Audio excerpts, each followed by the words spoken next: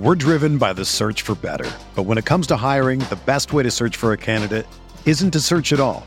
Don't search, match with Indeed. Indeed is your matching and hiring platform with over 350 million global monthly visitors, according to Indeed data, and a matching engine that helps you find quality candidates fast. Ditch the busy work. Use Indeed for scheduling, screening, and messaging so you can connect with candidates faster. Leveraging over 140 million qualifications and preferences every day, Indeed's matching engine is constantly learning from your preferences, so the more you use Indeed, the better it gets. Join more than 3.5 million businesses worldwide that use Indeed to hire great talent fast. And listeners of this show will get a $75 sponsored job credit to get your jobs more visibility at Indeed.com/Blue Wire. Just go to Indeed.com/Blue Wire right now and support our show by saying that you heard about Indeed on this podcast. That's Indeed.com/Blue Wire. Terms and conditions apply. Need to hire? You need Indeed. This podcast episode is brought to you by Coors Light. These days, everything is go, go, go. It's nonstop hustle all the time. Work, friends, family, expect you to be on 24/7. Well, sometimes you just need to reach for a Coors Light because it's made to chill. Coors Light is cold lagered, cold filtered, and cold packaged. It's as crisp and refreshing as the Colorado Rockies. It is literally made to chill. Coors Light is the one I choose when I need to unwind. So when you want to hit reset, reach for the beer that's made to chill. Get Coors Light in the new look delivered straight to your door with Drizzly or Instacart. Celebrate responsibly. Coors Brewing Company, Golden, Colorado. Support for this podcast comes from Wild Turkey Kentucky Straight Bourbon Whiskey. Let's tune in to their one-on-one with Jamal, a real bartender from Old Fourth Ward in Atlanta. I really get into the backstory of whatever I'm pouring, out of respect. There are literally years of experience behind these bottles. Wild Turkey, same recipe since 1942. If you want a true classic, this is what you want to order. Wild Turkey. Wild Turkey Distilling Company, Lawrenceburg, Kentucky. Copyright 2020, Campari American, New York, New York. Never compromise, drink responsibly. Geico presents sharing versus oversharing. Earlier this week, Claire Tippins shared a princess nickname generator, 3 pictures of her dog wearing a tutu, and 2 online quizzes, including what candy is your dream castle made of? Claire, your sharing has tipped the sugar scale and turned into oversharing. But have no fear, princess. Geico has something worth sharing with your internet kingdom, like how you could save hundreds on your car insurance just by visiting geico.com. No magic wand required. Geico, 15 minutes could save you 15% or more on car insurance.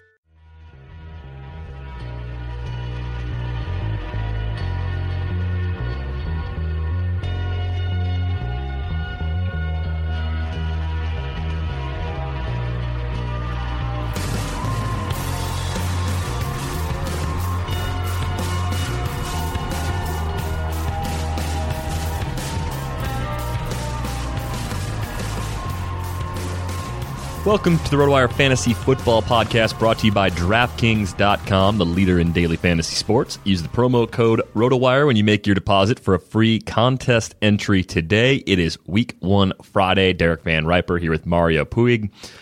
Tons of DFS and matchup-related talk here on this Friday. This podcast is now available for subscription on iTunes and Stitcher, so if you're listening to us on either of those platforms, we'd really appreciate it if you could leave us a nice review. A couple quick news items to get to here. We're also going to look at the Thursday night game between the Steelers and Patriots, break that down for you before we start diving into the final matchup thoughts for Week 1.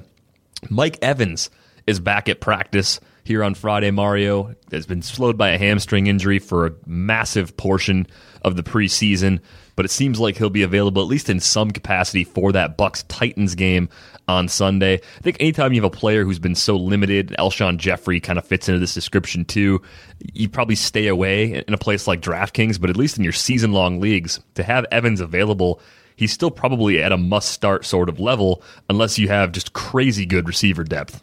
Yeah, I guess the size of your league would play a large role in determining whether you can pivot off of someone like Evans if he's active, if he's declared active.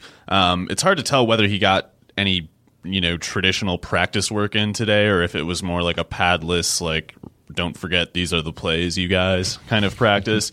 So at least with Evans, it feels like we're getting a little bit more transparency with his situation than we're getting with Jeffrey in Chicago. I mean, if the Buccaneers wanted to, they could have listed Evans as a limited participant every day and just, screwed with their definition of what participation is, which is very possibly what the Bears are doing. For all we know, Jeffrey didn't do really anything relevant to actual football this week. So it's hard to trust the Bears with the Buccaneers. You can kind of trust them. It's like Evans is not near full health, and if he plays, he'll be limited. But yeah, so he's a very, very elite athletic talent. Even if he's only 85%, that still makes him more imposing than the vast majority of receivers. And there's only otherwise on that offense. I mean, just Vincent Jackson and Austin Seferian-Jenkins and Doug Martin as viable pass catchers, really. So even if he's not at full strength, as long as they give him the snaps, I think he should be able to give most of his owners something useful in week 1. But yeah, it's definitely not great to see that no practice, limited Friday game time decision combination there. Yeah, I think with Evans too, you get the benefit for Vincent Jackson, just having Evans on the field draws attention away from Jackson, could make things easier for him in the official debut of Jameis Winston. Eli Manning getting a contract extension from the Giants, 4 years, $84 million, because, Eli Manning definitely needs more money. This contract doesn't happen without Odell Beckham. Odell Beckham single-handedly earned this extension for Eli Manning. That's true. If Odell ever establishes a dictatorship in North America, I think he can definitely claim that Eli owes him some percentage of this deal here. Yeah, I mean, Eli looked like he was just on the way out until Odell came in doing the one-handed everything, backflip, etc. routine. But yeah, that's a deal I think the Giants kind of have to make because Odell's around. So even if Eli wouldn't be there, wouldn't be productive, wouldn't be worth it without Odell there, Odell's there. So it's makes sense, I think, to keep him because also it's just there's no good quarterbacks in college. I shouldn't say so flippantly. There are a handful of decent college football quarterback prospects for NFL purposes, but not many. And the ones that everybody likes the most are not necessarily going to come out this year. It's not a given. So if you have anybody who's near the league average at quarterback, it's kind of madness in this era to not lock them up. Yeah, you got to pay anybody at or above the Joe Flacco line, I think, right now, if you're an NFL team. Flacco and above are all elite quarterbacks. That's the only take we could possibly have. Taking a look at the game from last night, Steelers falling on the road in New England. Gronk going off, 3 TDs in this one. Scott Chandler vultured one from him. They had a play that was designed where they split Gronk out wide, put Chandler in the slot, and then just crossed him. Chandler barely got in, too. So you think about that as one that should have also probably gone to Gronk. And great game from him. Tom Brady obviously played very well last night as well. Steelers defense at times looked like they had no interest in even covering Gronk, which it seems like a great way to play defense. Yeah, that's kind of weird because going into the game, they've said very specifically, we're not really going to do anything else. We're just going to try to press him a ton at the line. But Gronk's the best tight end ever, in my opinion. I don't think there's ever been a player like this. There might not be another one, but we know when he gets targets, he scores. It'll be 7 or 8 passes you throw to him, he will score before long. And if he doesn't, and it's been 12 targets without a touchdown, he's going to score 3 in the next 10. So this is just applying those averages into a scenario where they don't have LaFell, they don't have LeGarrette Blount. So yeah, the usage was this was a huge game, obviously, but a predictable one. I think obviously it's easier to say that in hindsight, but the fourth touchdown was very realistic, obviously. Yeah, it could have definitely happened. And what they did, the third one that Gronk scored was the Patriots' 4th of the night. It was a similar look. They put Chandler in the slot again, put Gronk out wide, and just kind of faded it to him to the back pylon. There's no way to cover it. Nothing you can do whatsoever. So they kind of set up the play for the third one with what they did previously, throwing one to Chandler. That was Scott Chandler's only target, by the way. There were some people out there on Twitter in this industry really pushing Chandler as a guy that was almost like a must pick up, going to catch 7 or 8 TDs. It's just Aaron Hernandez has been in prison how long, and we still think that there's Aaron Hernandez this week? Come on, it's not. They made a special role for that guy because his talent merited it. Tim Wright, Scott Chandler, not the same thing. Right. There's not a predetermined TE2 role where someone's going to get 10 touchdowns in that offense. But if there's someone good enough, they'll make room. Those guys aren't good enough. If there's anything this offense is missing right now, I think it is a deep threat. Aaron Dobson, 1 catch for 9 yards, only targeted 1 time, and it's his 3rd year now, but he missed a good chunk of year 2. He has the size and speed to maybe become that guy. Is there any reason to be optimistic about him in a season-long context, even though his performance on Thursday night was a quiet one? Well, his outlook is definitely improved with, LaFell being unavailable. If LaFell had been available, I would not care about Dobson at all. But we know that Brady's going to have a certain level of efficiency as a passer, almost regardless of who the personnel around him is. And we know somebody other than Edelman and Gronkowski will eventually get targets because those guys aren't going to go for 1,500 yards each. So it's there for Dobson to take. I'm not particularly high on him as like a prospect in terms of his talent or skill set. Really, he just kind of I've always my comparison for him even back at Marshall was just kind of mid to late career Roy Williams, where it's like, yeah, he's big and he's fast, and he can make some plays, but if you're expecting reliability, you might get burned a bit. So I think he's in his natural, 3rd, 4th receiver type of role. As much as he's athletic enough to do more, I don't know that he's the kind of player to do it. I think they just seem more content as an offense to lean on Gronk and then have Edelman doing his work in the shorter and intermediate routes, which works really well. How much do you think having Gronk makes Edelman more effective, or is it really a case where Edelman could be the same player even if Gronk were down with an injury? Edelman is really good at what he does, but I don't know that he can do much else. He's obviously a great runner after the catch, and he's athletic enough to create underneath separation, but we haven't really seen him do that downfield, and that's what Gronk takes care of. Is you have to put 2 people on Gronkowski, because as much as he's known as the unstoppable red zone guy, he can also take the top off your defense if your safety bites forward and you don't have someone able to catch up with him, because he's that big, as fast as he is, that's a nightmare matchup down the seam. So he opens things up for Edelman and probably creates some of that after the catch room that Edelman always does such a good job of exploiting.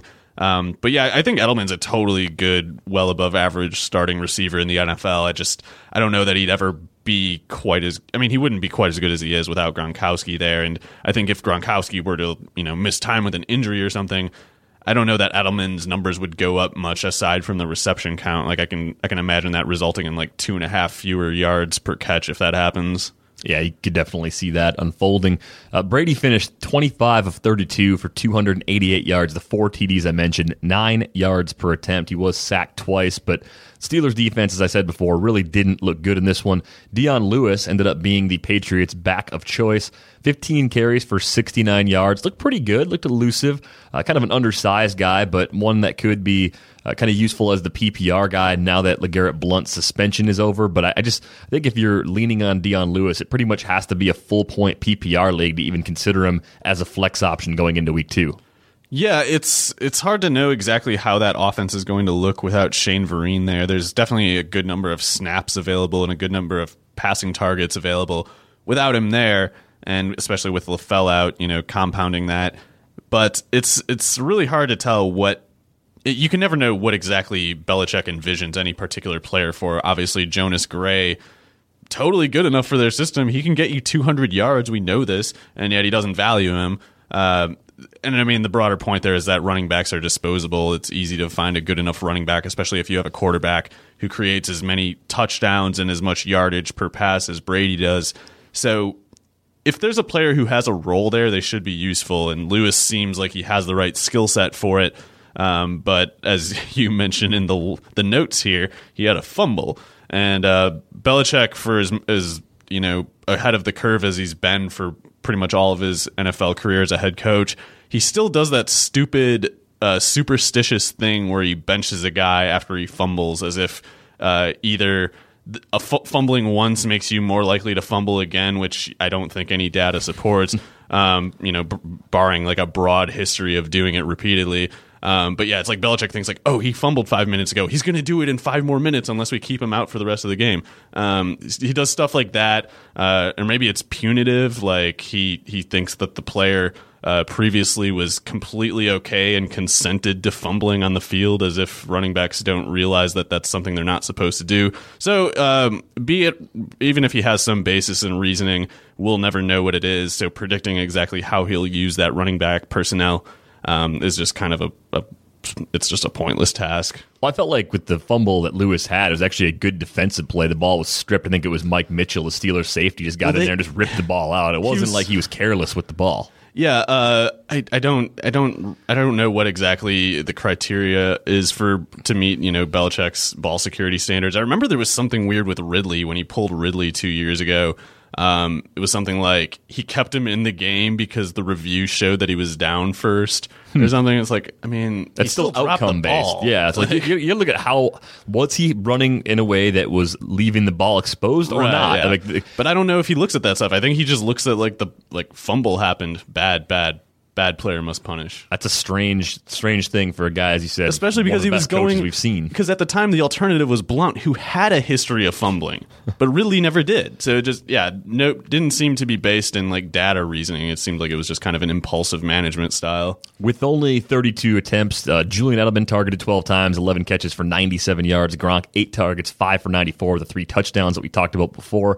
Dion Lewis 4 for 51 on 5 targets, along with 69 yards on the ground. So 120 from scrimmage for him. If you picked him up and threw him in your lineup, it paid off from the season-long standpoint. The other guy in this offense I want to talk about before we look at the Steelers is Danny Amendola, only targeted 3 times on Thursday night. He was another player that there was some late buzz as far as PPR value, especially after Brandon LaFell was officially placed on the IR designated to return, that the idea was that Amendola just would by default have to catch more passes. Well, it's possible that the Patriots will have more games where Brady only attempts 32 passes, but I do think there is something to the idea that Amendola is probably the 4th option here. I think whichever running backs are catching passes are the 3rd option behind Edelman and Gronk, and there will be some weeks where Amendola catches 5 or 6 balls. Maybe he finds his way into the end zone, but I think week-to-week value, even in a full-point PPR league, could be somewhat elusive there. Yeah, I can't really foresee the basis in which Amendola would be useful for fantasy people, just because it's so hard to predict the conditions in which he can actually get what you need from him. And basically, we know it's not going to be by scheme. We know it's not going to be by skill because he's not good. And basically what you need for him to get open is he just happens to get good matchups against a cornerback who isn't playing well, and Edelman's getting someone who is covering well, and so Brady goes to him as just the most open guy. But calling something like that ahead of time is just almost impossible because Edelman's good. He just gets open a lot on his own. And, again, he has an easier task to begin with because Gronkowski pushes the safeties back. So I don't see Amendola doing anything on a predictable basis, especially if Lewis remains a viable pass catcher in the backfield. I'm rooting for the big play from Alan Hearns in the Stake League. I decided not to use Amendola. 16-team league, 3 receivers, no PPR. Just seemed like a big play from Hearns is more likely than Amendola getting the extreme volume he needs to be productive in a format like that. On the Steelers side, Ben Roethlisberger goes 26 of 38 for 351, 9.2 yards per attempt, 1 TD, 1 pick, narrowly missed the second TD right before halftime.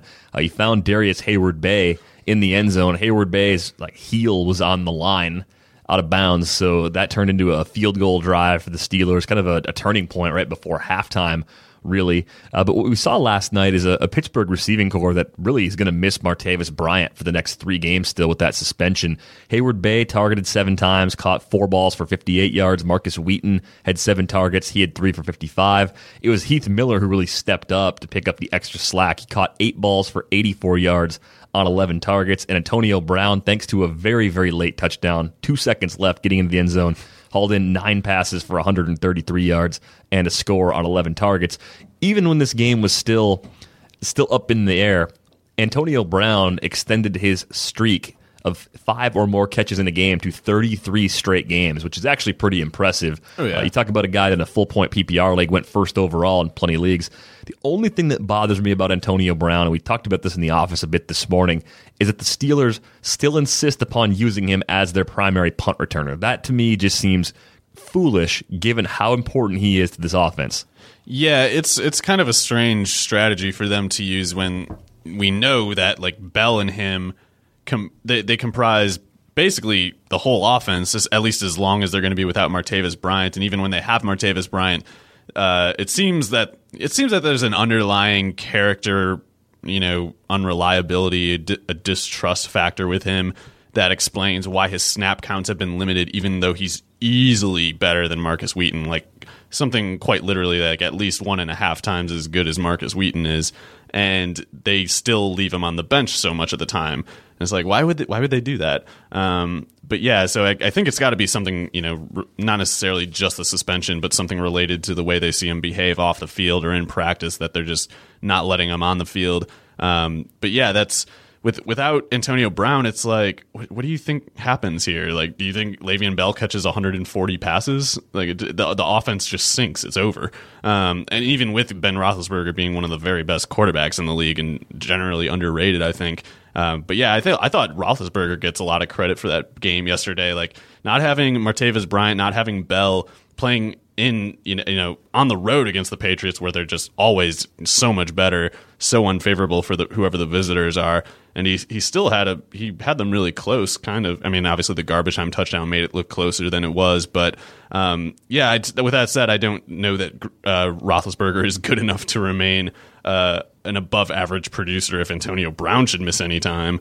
So it seems like madness to me, especially when it's like they kind of have to be prepared to lose those 2 games while they're without Bell. I mean, it's, if anything, just put our guy Dree Archer, somebody back there. Don't put the one guy you just cannot replace at all back there. Yeah, it doesn't make a lot of sense. Now, the Steelers, the late touchdown did give them 21 on the road against New England, but they left a lot of points on the table in this game, too. So I think they were moving the ball pretty effectively. They were running it well, too. The offensive line seemed like it was opening up some nice holes for D'Angelo Williams.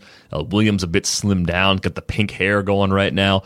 21 carries, 127 yards, averaging 6 yards per carry. Only caught 1 ball for 5 yards. They really didn't throw to the running backs at all. But he got hosed because at the goal line, the Steelers turned to Will Johnson, their fullback, for a couple of carries, and who knows? It's just hammers, right? Big running backs are good at getting 1 yard.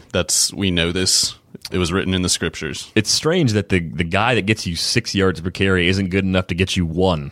Well, that's the thing. We don't need 6 here. What do you not understand about this? We need 1. You should, as obviously as possible, try to get only 1. Did you already forget who Zach Crockett is? Yeah. See, it works. Big running backs. It's good science. Big running backs, definitely a thing. Marcus Wheaton, I thought he was kind of disappointing last night. 3 catches, 55 yards, again on 7 targets. He's not good. He had a couple of drops. I could see him being almost useless once Bryant gets back. That guy should have had the career trajectory that Nate Washington somehow keeps getting doomed to. Like, Nate Washington is like the Marcus Wheaton that should have been, and like obviously he was with the Steelers for a pretty much 1-to-1 comparison there. But yeah, Wheaton's just not good in my opinion. He should be like a 4th receiver on some team, not a 2nd or 3rd. That day may not be that far off. Fantasy football just got a whole lot more interesting. Week 1, DraftKings will be hosting the biggest fantasy football contest ever, giving out over $10 million in prizes. Go to DraftKings.com now and enter promo code ROTOWIRE to play for free for your shot at $1 million in cash prizes in the Week 1 play action contest. That's promo code ROTOWIRE for free entry now with your first deposit at DraftKings.com. This isn't fantasy as usual. This is DraftKings. Welcome to the big time. Let's start talking about building lineups for Week 1. There's so much to do here as far as looking at different types of contests. I mean, of course, the Millie Maker, $2 million to first place this week, $1 million to second place, $20 entry fee.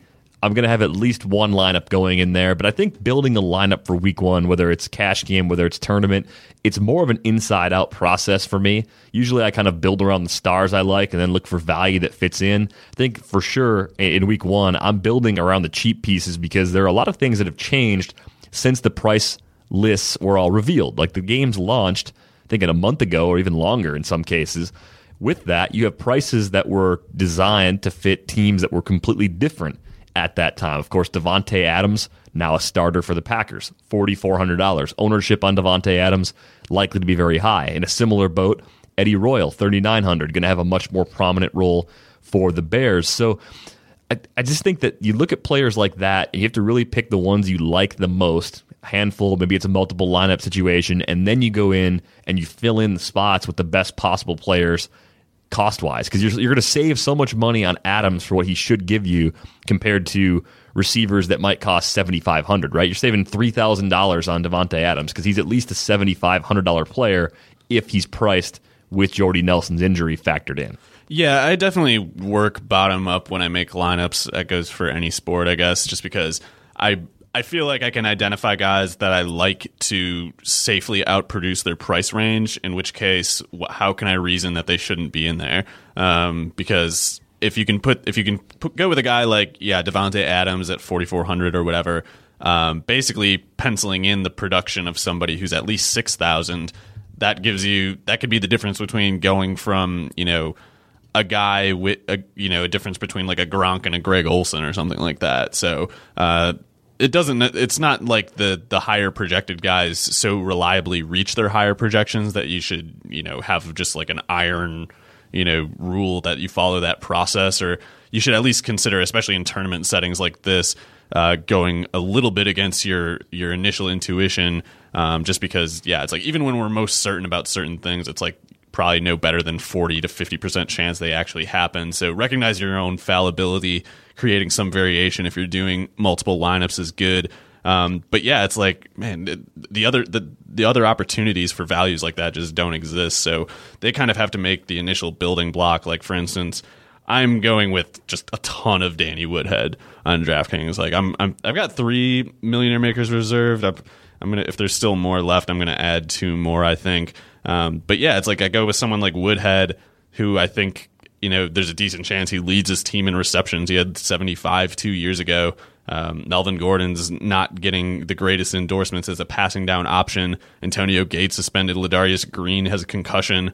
That's a lot of usage that I think is reliable, and for his price range, there's just like no one even close. So I'm getting him in on probably at least 60% of mine. But otherwise that gives me the versatility to have one lineup with Adrian Peterson and one with Julio Jones or something like that. So it lets you cover some of the bases that you can see happening, but otherwise wouldn't be able to create the funding to get action on. Yeah, I mean, there have been a lot of changes at running back. I mean, just the fact that Melvin Gordon isn't looking like an every down back for the Chargers, that is a change from when the prices first came out. I like Woodhead at 3,700. A few other backs people may consider. I mean, Alfred Blue at 3,600 is just cheap as a starter. I don't love him against the Chiefs, but he's the guy. The volume could be there. You got Benny Cunningham at a flat $3,000. I mean, that guy caught 46 passes or something, 45 or 46 last year.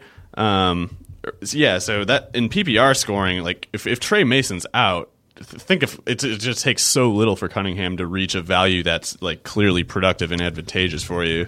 I even wonder if Trey Mason is active, that still Cunningham could have a larger role than he typically would, simply because Mason's missed so much time with that hamstring injury. Yeah. So that's a factor as well. And it's worth mentioning, I think Cunningham is good. Like I think he's going to start for someone eventually in his career. So he's definitely explosive. He was really productive in college. We know he can catch the ball with that PPR scoring, especially as the Rams take on a defense that we know won't let the receivers get open. Who's going to catch the ball? Jared Cook? I'm not betting on that. I mean, he might, but it's going to be ugly for Nick Foles. It's going to be checking it down, hopefully to Cunningham a lot if you're using him. But $3,000 is just a great price for a guy that may be lined up to start, depending on the availability of Trey Mason. The Dallas running back situation has only become more cloudy since the prices were revealed. Joseph Randall's at $5,900, Darren McFadden at $4,400, and Christine Michael, who actually he may not be eligible to receive points since he actually changed teams. So I would advise against Christine Michael for this week. Don't pick Christine Michael on DraftKings. You'll notice that they have the announcement saying Michael Vick will not accumulate points for yesterday's game.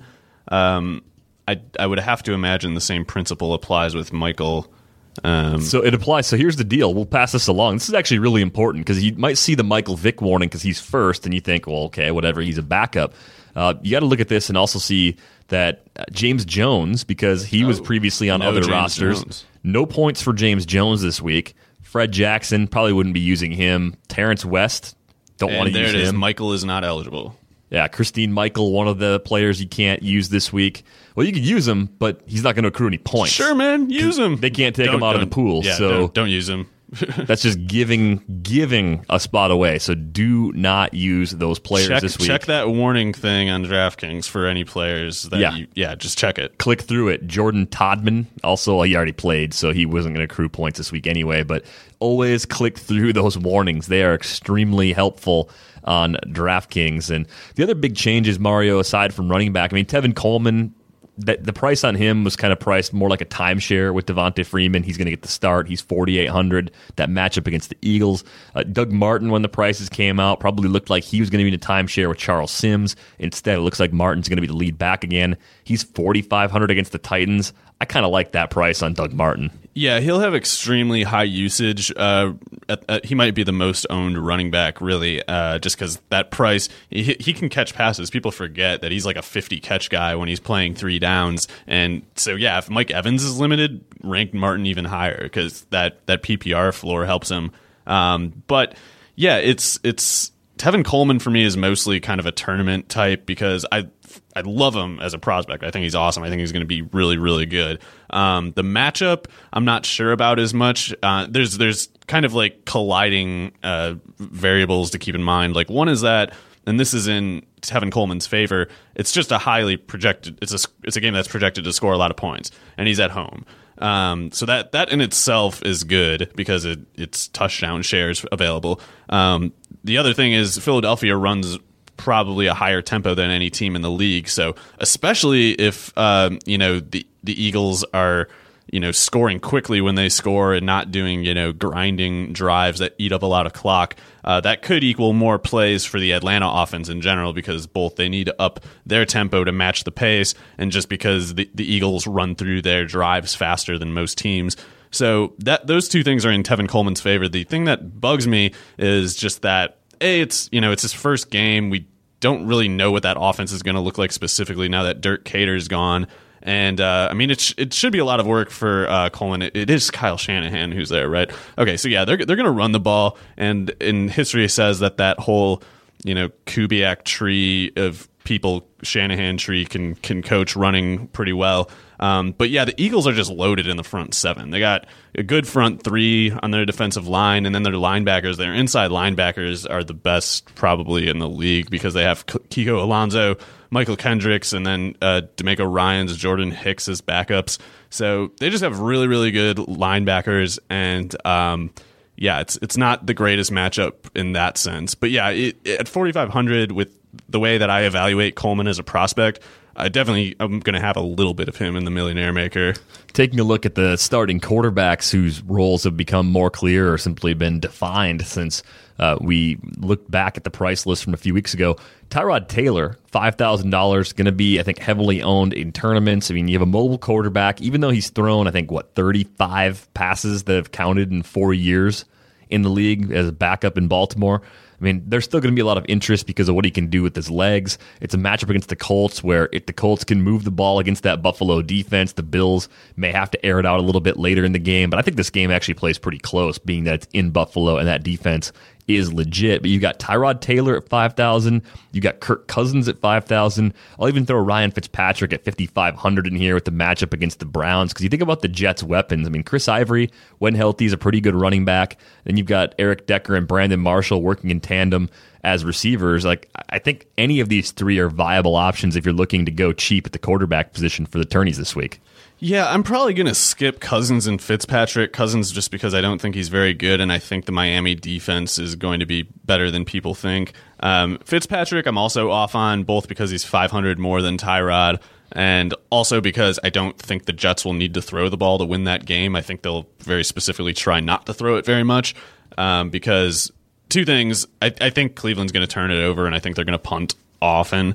So I think the Cleveland defense in general wears down before the Jets, both because the Jets are just a better defense in general and because I think Ivory is better suited to produce as a runner and Bilal Powell even better suited to producing as a runner than Isaiah Crowell or Duke Johnson might be going against, again, the Jets defense that I consider better between the two. So I'm off of Fitzpatrick. I love Tyrod, though. I mean, I don't know exactly. There's a wide range of possibilities, I guess, you can imagine with him, including one being that he just totally falls on his face. However, I tend to think that, like you were saying, being in Buffalo is good.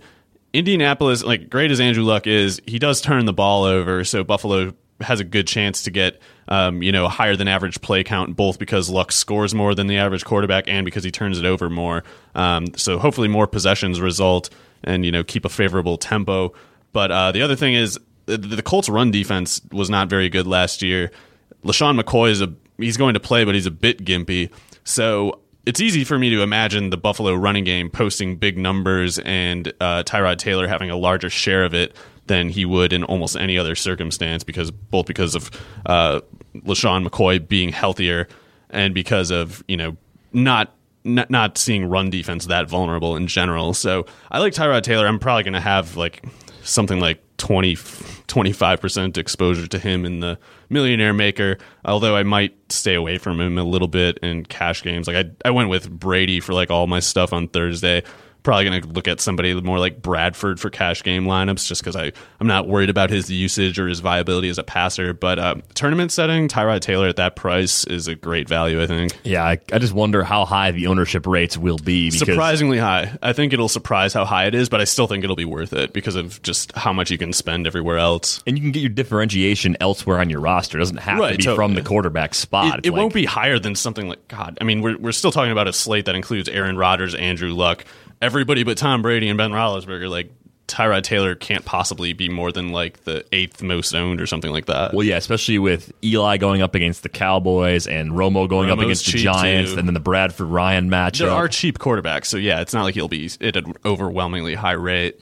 This is the one of the things I like a lot more about daily football than daily baseball, because I feel like when you're looking at pitching in daily baseball, it's a lot like looking for your quarterback in a daily football setting, but I feel like there are always more quarterbacks that I like than pitchers. Maybe it's because you only need one quarterback on DraftKings, but in pitching you need two. Yeah.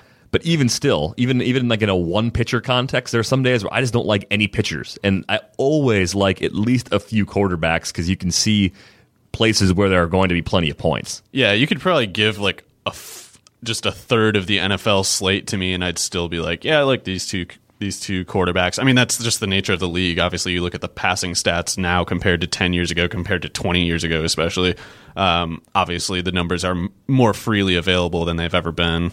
So looking at the receivers we mentioned before, I mean, Devontae Adams and Eddie Royal among the more discounted plays. Terrence Williams, I think, is sort of interesting at 4,000 on DraftKings. I mean, the thing about him is that he's flashed pretty impressive yards per target numbers in back-to-back seasons.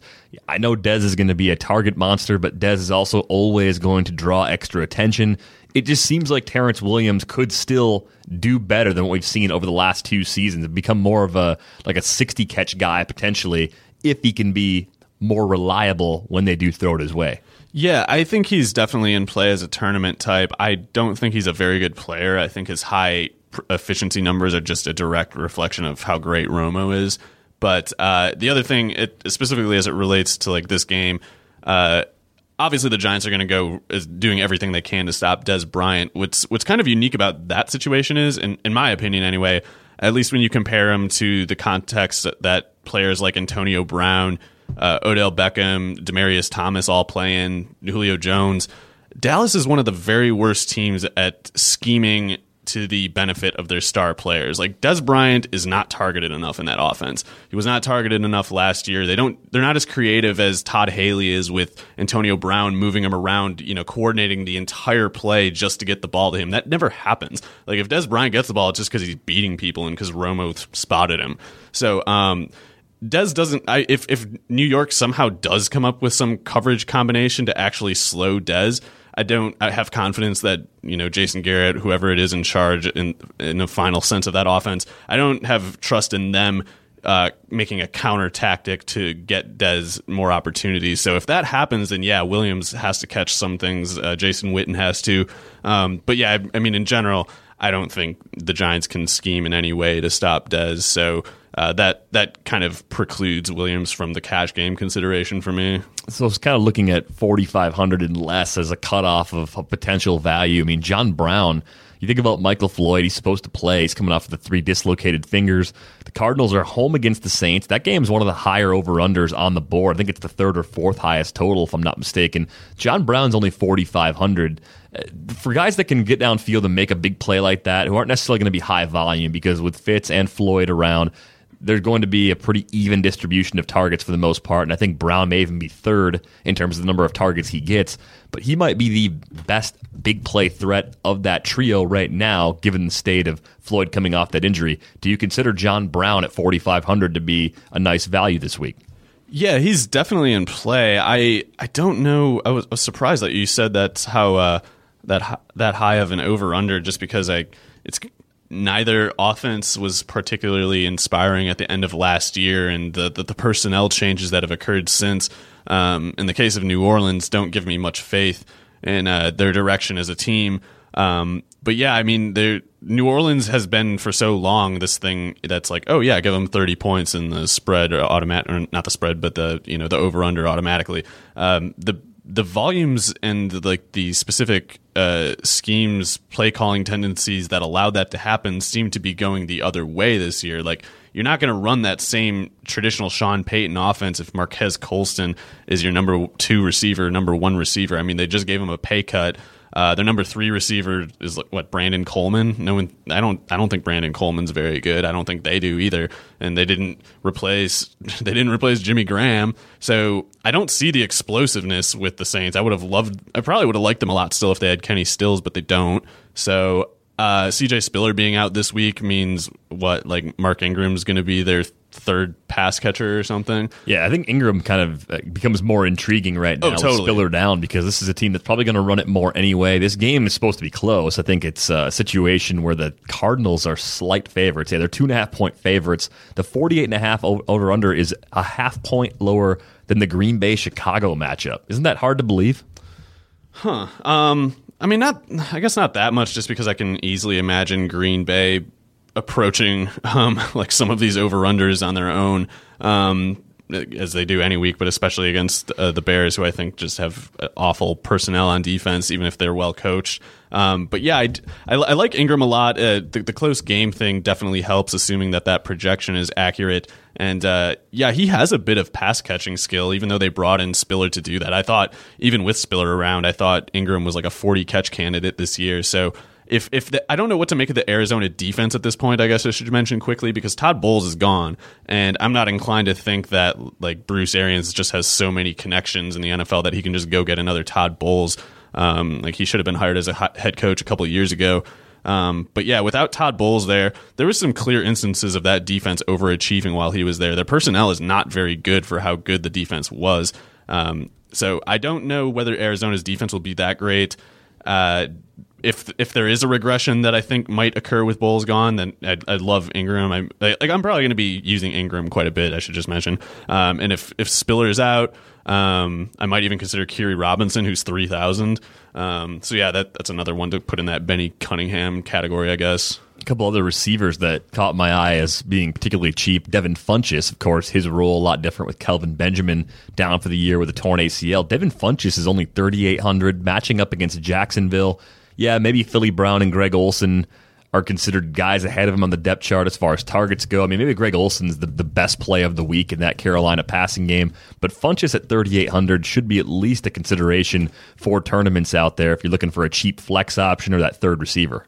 Yeah, I love Funchess as a prospect. I can't tell if he has any traction with that team right now. He missed some time in training camp, and I guess it's possible that he'll be behind. Who do they even have other than Corey Brown? Is there a second? Jericho Cotchery? Is that where we're at? Jericho Cotchery, yep. Okay, so it's hard to tell whether Funchess is even going to get snaps over those guys. So I can't. Yeah, it's definitely a tournament only thing for me, especially just because there's guys like Eddie Royal, Stevie Johnson in the similar price range, kind of bottom barrel guys who I think you can safely project noteworthy roles for. But yeah, I love Funchess as a prospect. So hopefully, at least, and just because I like being right about prospects, I'm hoping they put him on the field and give him some chances, because I think he will do well if they just give him the targets. It's just a matter of earning their trust that he'll make the play on the field. I'm glad you brought up Stevie Johnson, though. Home against the Lions. Lions corners, I think, are significantly improved. This is not the secondary that you could easily just roll starters against week in and week out and feel good about it. But at 3,700, a guy that can work out of the slot and be consistent in that facet of the game, with Antonio Gates being suspended, Ladarius Green being concussed. We talked about this a little bit earlier. This seems like a good spot for Stevie Johnson. I'm much more inclined to go with Stevie Johnson as a cheap option at 3,700 than to pay up for Keenan Allen as more of an upper tier option. Oh, for sure. Yeah, I think I would project Johnson more outright just because I think the Detroit corners and their secondary scheming in general are quite good. So I don't know whether people are going to get really open against that defense. And when people aren't open, the slot targets, the tight ends, the flats are what get the targets. So that's why I like Johnson and Woodhead both. Cecil Shorts, 3,600. I think he's kind of interesting if you're looking for just the random play that no one's really going to like. The guy that's a number 2 receiver in an offense that where most of the targets are going to go to DeAndre Hopkins, but someone else has to get a few looks on the other side. He has shown some big playability during his time in Jacksonville. Injuries have slowed him down. Things get a little more crowded on the depth chart. Just a name to file away if you really want to get some separation there at the bottom, but not really seeing much else as far as $3,000 guys that I like. I mean, is there anyone else you like as a cheap receiver to consider? I'm taking one last glance here. I'm not really. I'm in the stretch of the rankings where there's offerings such as Nick Toon and Leonard Hankerson at 3,000 is another. Yeah, there we go. It's similar to the Cecil Shorts in the sense that ownership might be pretty low. I think Hankerson ownership will be actually higher. He's a flat 3,000, part of the Atlanta-Philadelphia game. If you think the Roddy White, Julio Jones ownership rates are going to be really high, but you want to get exposure to the Atlanta offense, Hankerson at $3,000 would be that guy. Whether he gets 1 target or 8 is anyone's guess. I mean, like, it could be anywhere on that spectrum, and it wouldn't surprise me that much. But I think with Hankerson, you have a big, fast guy who has played in Kyle Shanahan's offense before in Washington, now has a better quarterback who's at home in a matchup where if there's a weakness in that Philadelphia defense, it probably is going to be the secondary based on the quality of that front seven. So I just think that's one of your, like, deep targets if you're just looking to get some separation there as you move into the last couple roster spots. I agree with that. I'll mention real quick, I'm actually going to get some action on Kamar Aiken, who's 3,300 going against Denver. I think the Ravens are going to get crushed, so I think that there will be passing volume available. I'm not expecting much yardage or touchdowns for Joe Flacco, but I think at least garbage receptions will be there. Someone other than Steve Smith has to catch the ball. It doesn't look like it'll necessarily be the tight end position, and Forsett can't get all of them. So I think Aiken is worth a shot in PPR scoring because it's easy for me to imagine something like 6 catches, 60 yards or something. Tight end is also kind of intriguing for this week in the sense that you have Martellus Bennett priced at just $4,300, and I think if that price had been set with Kevin White still being in the fold, or knowing that he was going to be out of the fold, rather, that you'd have a player that would cost maybe $1,000 more. Like for me, Martellus Bennett and Greg Olsen should cost probably the same this week, and there's $1,000 difference between them. Yeah, I mean, I would probably make. I think I would make Bennett the more expensive one, actually, just because, I mean, there's no reason for people to know this stupid bit of trivia, but Martellus Bennett, for some reason, does really well in week 1s. This is going back, I want to say, at least 3 years. I don't have the numbers available, but he starts hot. It's always the finish that he lets people down with. So if Jeffrey's legitimately gimpy, I just love Bennett at that price. I might struggle to have him at any less than like 80% action. I think it's worth it to just pay up for one of those two, whichever you feel better about. I think Bennett's volume should definitely be there, though, and red zone targets are never really a problem. Man, at prices like that in PPR scoring, I'd almost consider doing the tight end flex, Olsen, Bennett type of thing, just because, I mean, Greg Olsen's going to be their number 1 receiver. That might not mean a lot, but it could easily mean, 6 catches and a touchdown. So it should mean at least 10 targets. Yeah, so that's something to consider if you're looking for basically like wide receiver 3 function from potentially a tight end eligible player. So if you're looking to go really against the grain, want to save some money at tight end or maybe for that flex spot, I mean, Jordan Cameron at 3,800 is kind of interesting against Washington. Tyler Eifert against the Raiders, 3,500. Ownership rate there probably won't be too bad. And then, of course, Richard Rodgers, 2,500. If you want to go really cheap, and if we're going to get all psyched about Devontae Adams, then we got to get psyched about that too. At least as a tournament play, because It's not a guarantee that Adams just eats up all of those leftover targets after Cobb has his say. So yeah, I think Rodgers makes a ton of sense. His athletic profile coming out of Cal was basically the same as Jermichael Finley, and we saw Rodgers work with him. So yeah, 2,500. Man, I might almost do like I might do a Martellus tight end Rodgers flex type of thing in that scenario. That's very cheap. I mean, 2,500 is cheaper than the defense that I'm going to use. So you have to like that. Looking at some defensive options here, I mean, for me, the Jets seem like a fantastic play. You mentioned Todd Bowles taking over as their head coach. This is a defensive unit that I think has a ton of talent, and he's done more with less in the past. You factor in it's a home matchup against the Browns, Josh McCown and company, a banged up Browns offense already, which really has no athletic receivers at the present time. Like, they are, for some reason, they decided to waive Terrell Pryor because they wanted to claim Robert Turbin. That was their latest great move. I'm going to thoroughly enjoy Terrell Pryor being good for someone else. I hope somebody picks him up right away. Somebody good and on Cleveland Brown, like in every possible way. But yeah, I mean, let's be brief on Cleveland versus the Jets.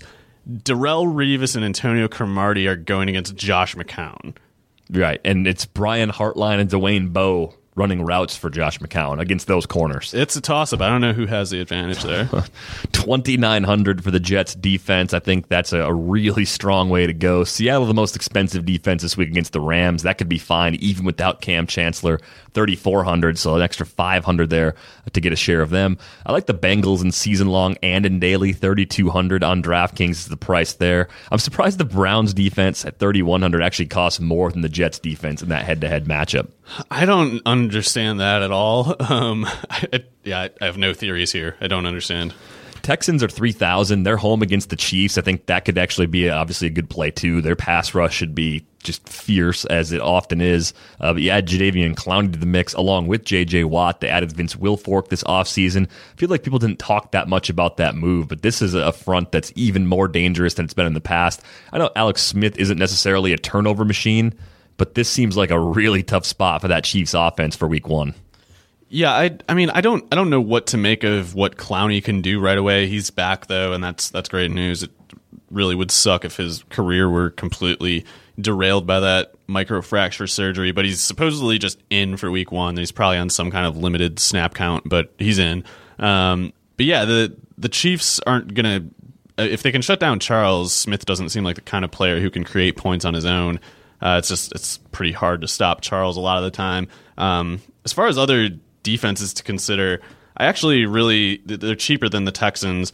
I really like both. I mean, everybody knows that the Dolphins are playing Kirk Cousins, so probably want to consider them. But also, I really like the Broncos at home. Wade Phillips. I love Wade just in general. Grimace. Yeah, Wade's the man. And he's at home. Okay, so that always helps with the Broncos quite a bit, more than most teams. And the Ravens are one of the teams that lose the most when they go on the road. They don't have enough talent to score on that defense, I don't think. I don't understand how the Broncos don't kill them in that game. It's like a high volume passing scheme with Mark Trestman there. No talent to actually execute it. Seems like a bad matchup to me, especially because the Broncos actually have a ton of... I mean, if you thought Von Miller was good before, wait till Wade uses him as a 3-4 outside linebacker. Like, he's going to crack skulls. Yeah, that Broncos defense could be really, really strong this year. It's a good call on Wade Phillips. They do have TJ Ward Ward suspended for week one, but I guess I just don't care. It's the Ravens. The Ravens, it's just the lack of depth in the receiving core, especially, that makes you look at them and just say, how are they going to move the ball consistently? It's going to have to be the Justin Forsett show, and it's like... Forsett will have to be an absolute hero for them to compete in that one, I think. So we've talked a lot about value, kind of looking at some of the top-end options to mix in around some of these cheaper plays. I mean, you're going to see a lot of people pay up for the 8,600 on Aaron Rodgers going on the road to Chicago against a defense that was just awful at times last year, for most of last year. Is there any reason to think that Rodgers is fool's gold at 8,600 this week? No. The only worry I would ever have with Rodgers is that he ends the game too early because he just hangs 28 on 15 pass attempts.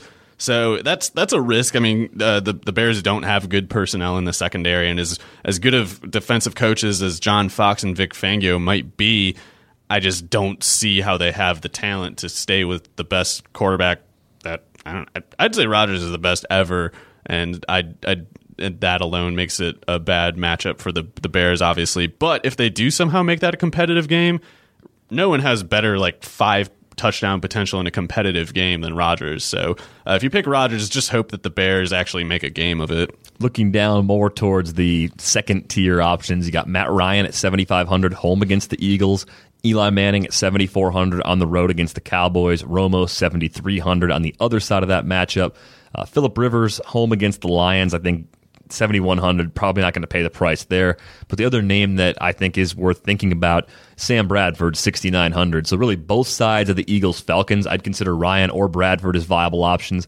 And I think I consider both Eli and Romo as options because I think those games will be as advertised as some high-scoring shootouts. Yeah, definitely. I really like both Romo and Eli. It's the only thing that I can break the tie with is the prices, basically. And then if I've got a bunch of lineups in, maybe I'll move to the other two guys just so that I don't have all my action on Sam Bradford.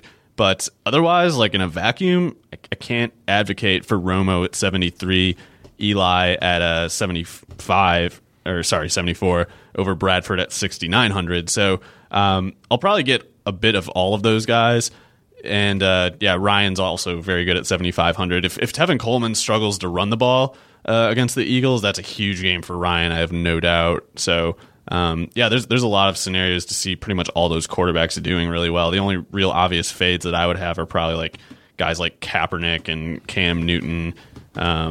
Otherwise, it's I don't like Andrew Luck on the road against Buffalo's defense. Rex Ryan, I think, will find ways to take the ball from him. Otherwise, it's really hard to hate on most of the quarterbacks available. Yeah, I'm with you. You might think that contrarian luck is a good idea, but it just isn't against that Buffalo defense on the road. Some of the top priced running backs this week, of course, Jamal Charles at 7,900 on the road against Houston.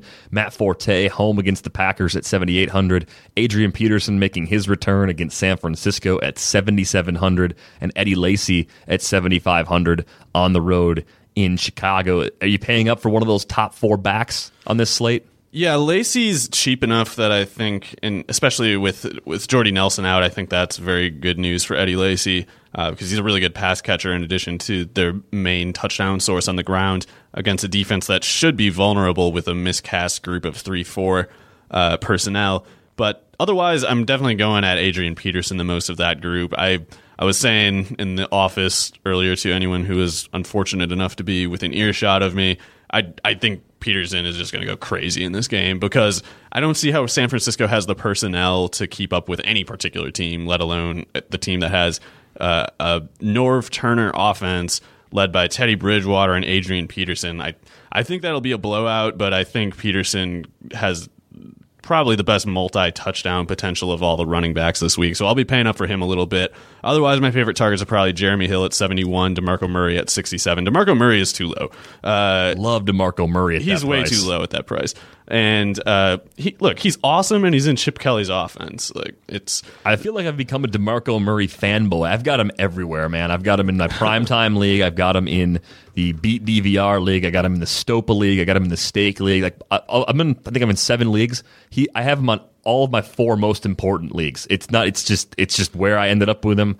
It was 2 of those were auctions, 2 were snake drafts. He fell further than I thought he should in the drafts. He went for a lot less than I thought he should in the Stopa league. In the Stake league, I didn't really know what to make of the market at the time. I just knew he was the back that I liked the most out of what was available. So I went ahead and I ponied up a little more cash for him there. But generally speaking, it felt like he was undervalued this draft season. And on DraftKings in week 1, I think DeMarco Murray is about, $1,000 underpriced potentially. If Ryan Matthews is priced at 3,600, I don't understand how Murray is at 6,700 because Murray at 6,700 to me says you're projecting 10 to 12 carries for Ryan Matthews, which I wouldn't. So I basically, short of an injury, I have no idea how Murray falls short of meeting value there because, 1, 2, 3, 4, 5, 6, 7, 8, 9, 10, 12th running back? No, not in that. And the thing is, he's even better in daily, I think, than season long because it's the injury risk that makes him any kind of consideration for passing in season long. And if you can isolate it by matchup, what matchups other than this one do you have reason to believe he would be more likely to go off? I mean, the over under the spread are both favorable. The personnel and the scheme, the opposing team's personnel, it all seems to favor Murray. And I'll definitely have. I don't know how exactly I'll have his splits with my other running backs, but I might have him owned more often than Peterson, just because it's 1,000 less. Even if I in the outright have Peterson as my favorite running back. Yeah, I think the tricky thing for me this week is just seeing all the cheap backs that I like. We talked about Benny Cunningham earlier at 3,000, Danny Woodhead at 3,700, even Darren Sproles at 3,300 in that matchup against the Falcons. It's like, why not? If he gets you 10 or 12 points at that price, you're way ahead of where you need to be on a dollar basis. I would say I would need to be going like very mass multi-entry kind of scenario to do that, just because I can't convince myself to take him over. I think Woodhead's basically like the ideal outcome of Sproles, but it's like somewhat solidified by his role ahead of time, whereas Sproles can be like a game kind of pace sort of victim. But yeah, I totally see the reasoning, especially because even last year he remained an excellent big play threat. The Eagles made some kind of passing comment about getting him the ball more this year. I don't know how they can really do that. I mean, if they just like, yeah, give Jordan Matthews, who already had a pretty big year last year, something like half of Jeremy Maclin's output, and then split up, only give like a fifth of that to Aguilar, and maybe then they'll have enough room for Matthews and Sproles to all see sizable roles too. But definitely a tournament type for me, if only because Woodhead and Cunningham are on the slate and basically have the similar ideal role, but it's somewhat built in just as the nature of their circumstances. Let's take a look at some of the top receiver options. Odell Beckham and Julio Jones, the two most expensive. Jones at 9,300, Beckham at 9,200. Of course, Beckham matching up against Dallas. How many times are we going to see the highlight of that catch while that game is on? I hope like a dozen times during the game at least. I'm hoping for 1 billion. I'd like to see 1 billion replays of it. You got a shot at 1 billion. Definitely got a shot. But Demaryius Thomas also priced up 9,100. Dez at 8,700. I mean, this slate, I feel compelled to primarily, like, I'm going with a little Adrian Peterson and DeMarco Murray, Jeremy Hill, stuff like that at running back. But I'm generally going cheap at running back because I can't pass on these receivers. Like Odell, Demaryius, Dez, Julio are all synonymous for me. Like even Demaryius Thomas, who's probably the least favored out of those four, he might have a bigger role than expected, not only because Julius Thomas is gone, but because Emmanuel Sanders was limited for a lot of training camp. Like he's definitely in for that game. But the other things I like are the Ravens defense almost always takes a big step back on the road, let alone going to the place where all teams disproportionately see setbacks with their performances, going to Denver. And I don't think that Denver will run particularly well on the Ravens. So basically, I think that game is, as I've said, Broncos win safely, but I don't see the production coming from the running game until late, when it's like low yard per carry the whole time. But the touchdown's probably not coming until just getting into scoring position, which I think will have a lot to do with Demaryius. So I love him. I want to get some of him. I need to get a lot of Julio against the Eagles. I need a ton of Julio. I need a ton of Odell. Actually, I would probably, a lot of people rank Dez probably ahead of Demaryius this week, but Dez is number 4 for me behind Julio, Odell, and Demaryius, although the $400 lower dollars on Dez probably might get me to get even action on him, even if I don't have him rated as highly as the other three. I'm also amazed, too, that you can look at the elite receivers. You don't even get to Kelvin Johnson at 8,500, which is cheaper than he normally is. AJ Green is $7,800 against the Raiders. Ugh. I know you have to rely on Andy Dalton, but $7,800 for AJ Green just seems like a steal. And then you get to the Jordan Matthews price, $7,200 as part of the likely he's shootout. He's going to be the most owned receiver, I bet. Devontae Adams just might be because he's 5,500. But they're both going to be extremely high. I'm going to have at least 80% on Matthews. I think at that price he's just he's a top 5 receiver to me in fantasy this year, so that's just automatic for me. That'd be huge if that pays that way. And Brandon Cooks at 7,100 also. At PPR. No CJ Spiller this week. He's the best bet, I think, to catch 10 passes this week. Even though I also don't think he'll do more than like 110 yards and probably not a touchdown. But like 21 points, he should get obscene target count this week. Like Spiller was the whole fallback plan for replacing Stills and dialing Jimmy Graham too. It's like, what do we think Ingram's going to go double digit receptions? Like I don't think he will. Do we think Colson's going to catch more than 5? I don't. Can Coleman even catch 3? I don't see it. So, yeah, I love Cooks, too. I mean, there's just too many receivers I'm trying to fit in this week. Make that 24 points from Cooks. If he's 10 for 110 without a TD, get the yardage bonus on there, too. Yeah. So it's like 24 points for 7,100. And That's then pretty nice. We got to mention Steve Smith at 6,400. He always has big week 1 games, and they don't have anyone else. Like Kamar Aiken and Forsett are the only people aside from like Crockett Gilmore who will even get targets. So Steve Smith, another... Yeah, it's going to be, no matter how accurate you are, it's like, man, you gotta really hit high this week because I think there's a lot of points to be had with the way this slate lines up. Yeah, Golden Tate 6,300, also cheap. I mean, how many lineups are you going to have? You going to have like 20 plus lineups? No, I think I'm going to go with 5 Millionaire Maker lineups, depending on how my Thursday Friday college football things turn out.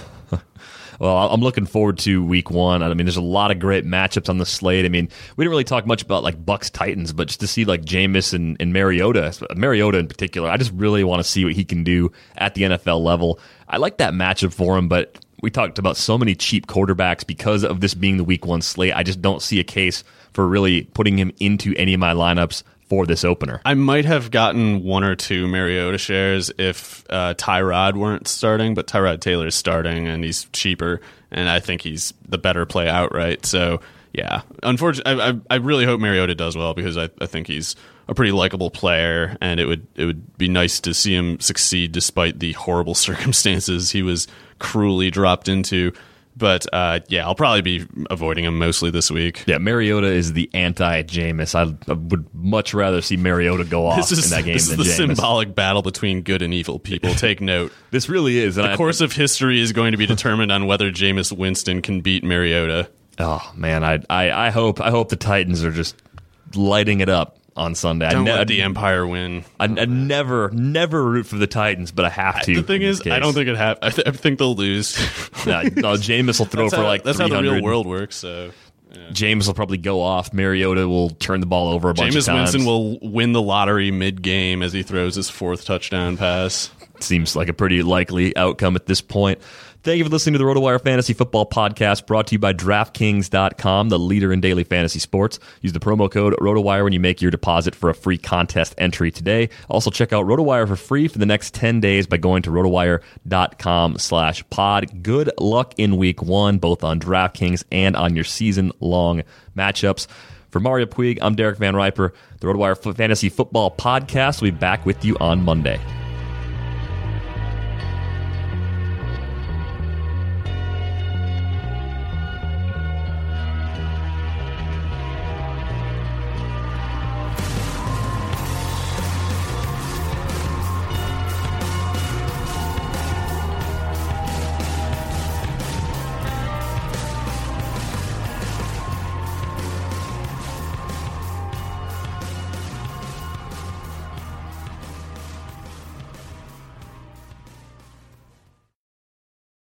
Napa know-how. A Napa guy knows that by the foot, there's no better ride than an old station wagon. Room for 6 people facing forward, 2 people facing backward, and a whole lot of luggage, lumber, and bicycles haphazardly strapped to the roof. If you can parallel park that beast, you can park anything. And with some quality parts and a little Napa know-how, you can keep your land ship running longer, stronger.